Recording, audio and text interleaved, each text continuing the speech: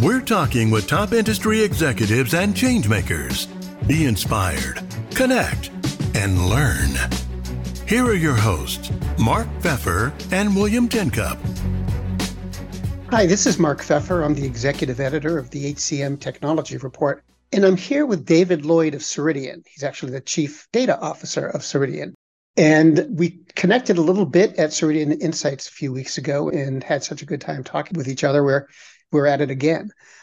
David oversees Ceridian's data strategy and the actual work that goes into building their analytics, intelligence, and prediction solutions. That includes products that help Ceridian's customers leverage that data in a way that can benefit their business. David, thanks for taking the time to talk. It's great to see you again. Yes, Mark, it is. I think I finally recovered from the 4 or 5 days in Vegas, but it took a while. That brings me right to my first question, which is what did you think of Insights? I mean, it seemed like a pretty good show from where I sat. We had a great time. It was my first time at Insights. I've been fortunate enough to do events we did last year called our World Tour in New York and London, which was a great experience. But Insights was that really at scale. And I think from that standpoint, it was both exhilarating to talk to that many customers, that many prospects in one place, but also just exhausting. I know our team alone on the data side I think we had 11 or 12 presentations, unique ones, throughout those couple of days with our customers. So a lot of energy went into that, but it was quite exciting. Were there any particular themes or new products or anything like that that really got your attention? I think when I look at the organization as a whole from a Ceridian perspective, what I was excited by is you see things like our benefits intelligence and how we really use data effectively to help customers, employees specifically, make much better decisions as it relates to their benefit selections, because that has such a significant impact on their families over the course of the year. And you only have really one time to make it right during that year. So I think that's one example. Really great work being done on our career intelligence side when you look at the use of skills ontologies and how those eventually get utilized from a data point of view to not only help individuals plan where their career can take them, almost that roadmap because we understand the skills, but it's almost like a silent partner for them at the same time because those skills now are in a place where when new roles come up within a company, you can internally source the best possible people potentially for those roles. And you can use that intelligence also externally when looking for candidates as well. So I think different aspects like that are very, very exciting. And then, for me, it's the overall use of data. And I know that within our team, we talked about a brand new analytic view coming out soon that is really focused on work energy and burnout. And so those kind of uses of data to drive intelligence where you have a ability to deliver that back to a customer to make the best possible decisions, to me, that's really exciting. What did you think of some of the smaller companies that were showing, their technology, their products? It wasn't quite like the startup corner of HR tech. There were some pretty interesting companies in there. There were. I think what's beautiful about any ecosystem, and ours is one where I think we've just done a great job of partnering with external organizations and companies, is that I love the opportunity to work with these younger companies that are really going after solving a particular problem for a customer, where the bigger environment of Ceridian and our broad data can really help bring so much to bear in solving those. So I love it because we create this ecosystem then for these smaller, more nimble companies in different ways to be able to actually leverage Ceridian platform to be able to not only add intelligence and new thinking to what we're doing, but at the same time, get a benefit of being able to, where they're allowed to utilize that data to improve the intelligence of their solutions. So I think it's very exciting. And you see that a lot at really what I would call organizations that are entrepreneurial in their basis, like Ceridian is, but at the same time, they understand that they're becoming more of a platform or a foundation. So that's a great symbiotic relationship in many ways. What do you think is the main dynamic? Do these new companies push Ceridian into new territory, or does Ceridian pull them into new territory? I think it can actually be a bit of both. I always like to think that the best of breed companies coming out are the entrepreneurial ones. It's easy to look and solve a particular part of a problem and really dig into that. It's much harder to do that at scale when we talk about the whole nature of our global platform. That's very difficult to do. So I think that's where both get the benefits from one another, to be blunt. When I think about it that way, what always attracted me to solving certain problems in the startup companies that I built, it was all about our ability to be hyper focused because our access to capital, our access to the right resources, we had to be really focused on the problem we were solving. At Ceridian size, obviously, we have the ability to look at many different problem areas, but it's great to have that relationship on both sides. I think it pushes us, or pushes our thinking around how to most effectively use data. And I think at the same time, it pushes our partner companies like that to really make sure that they're solving the right types of problems at scale and give them somewhat of a foundation or a platform to do that from. Just thinking about the volume of data, for example, that Ceridian is entrusted with by our customers. Well, you've got so much data. Can't really imagine how much data you have. How do you use it? I mean, you're not just letting it sit in databases for your customers come and access when they need it, right? Well, some of it is there for our customers to definitely selectively pull into their data lake environment. But no, Rust never sleeps, Mark, I guess, if we can look at an old reference to a Neil Young album. First of all, you have to be really cognizant that there's a very important data governance side, and there's a very important AI intelligence ethics side to it. So you have to keep those things firmly in mind first, which is probably one of the benefits of being a large organization like we are with the breadth of data that we actually have. So we have this really important relationship for our customer to make sure we're doing the right things the right way for them to get the maximum benefit out of that data. That's where the startups can be a little looser. We can't be. We have to be really careful about the compliance, security, and ethical use of data. But where I'm excited by it is that, and I'll even go back to what we were talking about at the very beginning of the show, which is we've been able to look at this breadth of data that you talk about, which is probably some of the richest data I've seen across a company, and bring that together to do calculations like an organization's burnout. And that doesn't come from just understanding one or two aspects of a customer's data. That comes from looking at salary changes, performance ratings, the efficacy range of a person when they're doing a survey. It's looking at all these different capabilities within our platform to bring this data together to actually help organizations predict what's going to happen next. And that to me is very, very exciting. We have this concept in our strategy of inform, predict, and act. And inform is critical. So that's all about how we get, to your point earlier, that data out of the system into a business intelligence format for our customers to use to answer their own questions and be informed about what's happening. Then there's the predictive part of that, where we can help drive our customers through looking at intelligent nudges that tells them when to look at data, that can be doing time series analysis of changes in their data over time for the history of the organization.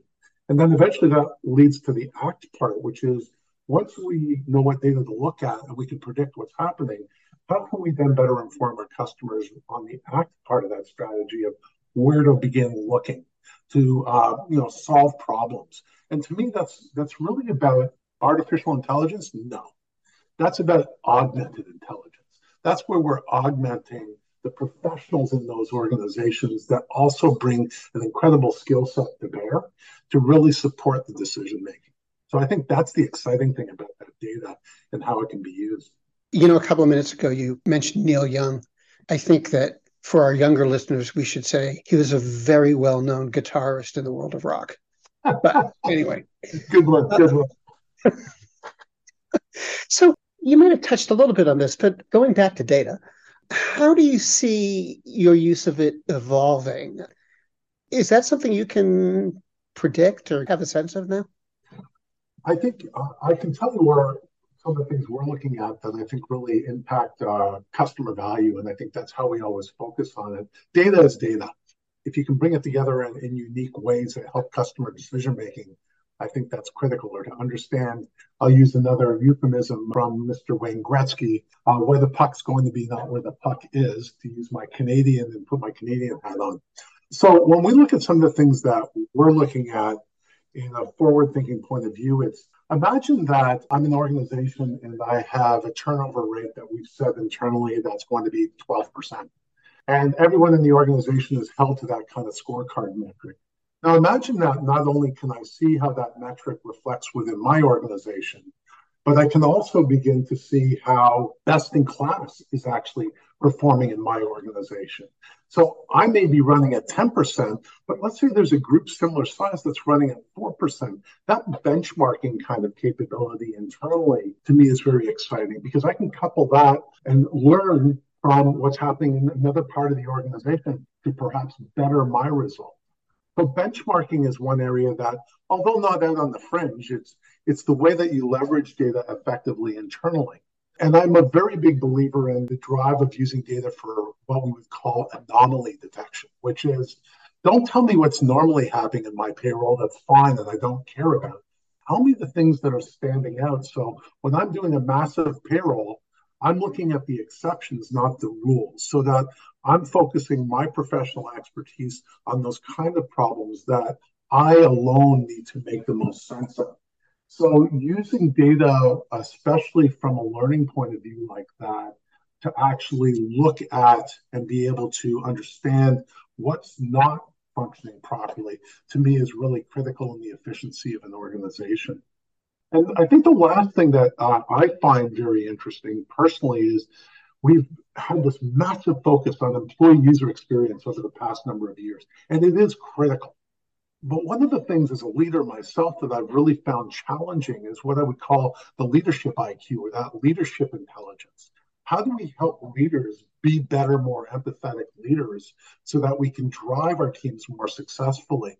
And we've been spending some initial time as well looking at how we can begin to infuse a leader with that data so that if I'm having a one-on-one with you, Mark, right now, that we're actually having a great conversation. I know what's happening within Mark's life. I'll call it Mark's baseball card by flipping him over and saying, wow, Mark hasn't been on vacation in at least 4 months and his burnout rate looks a little high. He might be a bit of a flight risk because of that. And, his last performance rating was outstanding. It allows me to be more empathetic and think, Mark, you've been really doing a great job. Why don't you look at taking some time for a week off by yourself and recharging your batteries? It allows me to have a different conversation that way. And I don't think we've focused enough on leaders yet in terms of the leader experience to really help in this new world of work. That's really interesting because, we talk so much about employee experience and candidate experience, and I really haven't heard anybody talk about the leadership experience. That's good. We'd like to hear that we're pushing on things that may not be necessarily looked at by others. Even our burnout is an example of that. We are way ahead of the pack in terms of our deep analysis and research that we did around that.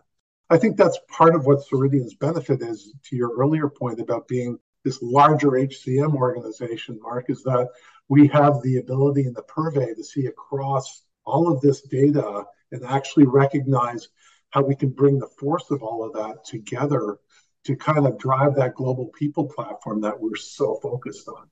A topic that was getting a lot of discussion was pay on demand, earned wage access. I think you'd introduced it to the UK recently. And, it sounds from talking to people like Ceridian has a lot of plans and sees a lot of running room there. Can you talk about that?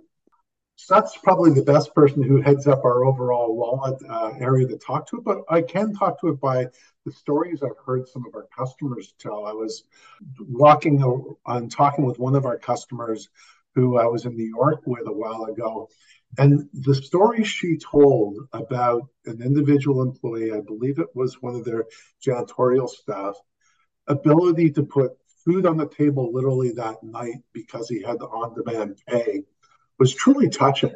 I think what I love about Wallet and on-demand pay that way is that it truly recognizes that it's my pay, I earned it. I think that's the first thing it recognizes. But I think it helps if anybody who really needs to manage themselves that way feel like they're in control.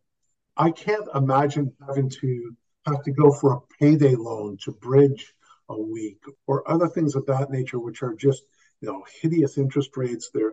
And they're so challenging for individuals where so many people live paycheck to paycheck. It's one of those unique opportunities where we've truly built a product that not only has an incredible impact on a person's well-being, but actually has an incredible impact on the company at the same time. We know that a lot of our customers that are using it now have much lower attrition rates. It's actually an attractive from a recruiting point of view because people can say, hey, that's a great benefit that I get working with that organization.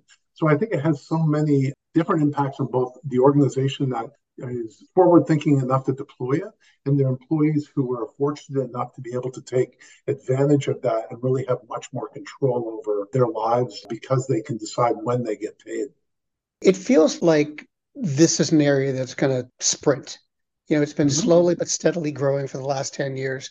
But now pay on demand seems to be in a lot of places.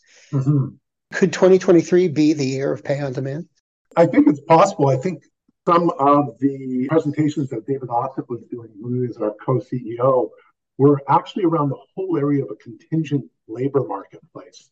And I think that's where you see an interesting inflection point as well, right? Because there are many more people now that are in contingent labor.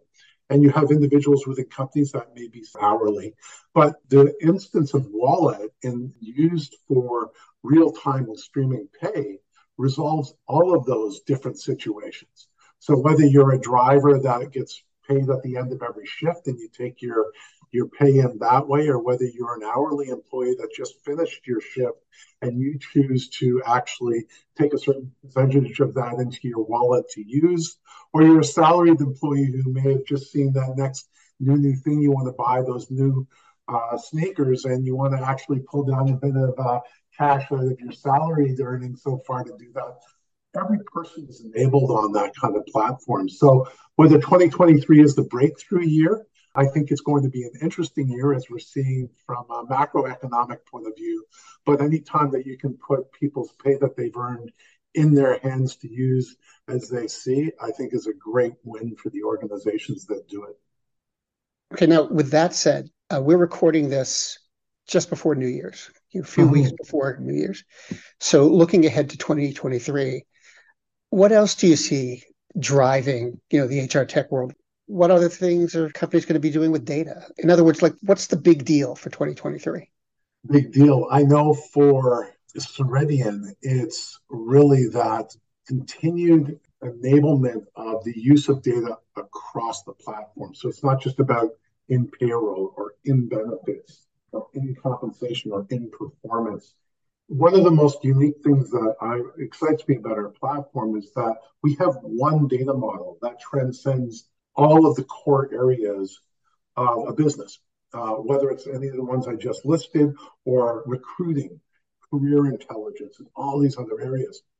The power of bringing that data together from a predictive point of view is really exciting to me, but simply the ability for an organization to look across that great breadth of data to make business decisions in what is going to be potentially a very unknown economy over the next 12 months is critical. And so I'm always going to look at data from a machine learning, augmented intelligence perspective and say, how can we help our customers use this to make better decisions? But I think it's those kind of decision making that we enable across the platform to me that's most exciting. It's not piecemeal. And that we just further unlock that ability for our customers. And you're not going to drive with blinders on. And you're not going to drive looking in the rearview mirror when you should be staring outside the windshield when you're trying to go at speed. David, it's great to see you again. Hope we can talk again soon. That's great, Mark. I look forward to it. And this is Mark Pfeffer, Executive Editor of the HCM Technology Report, here with David Lloyd. Thank you for listening. Find out more at www.ceridian.com/insights.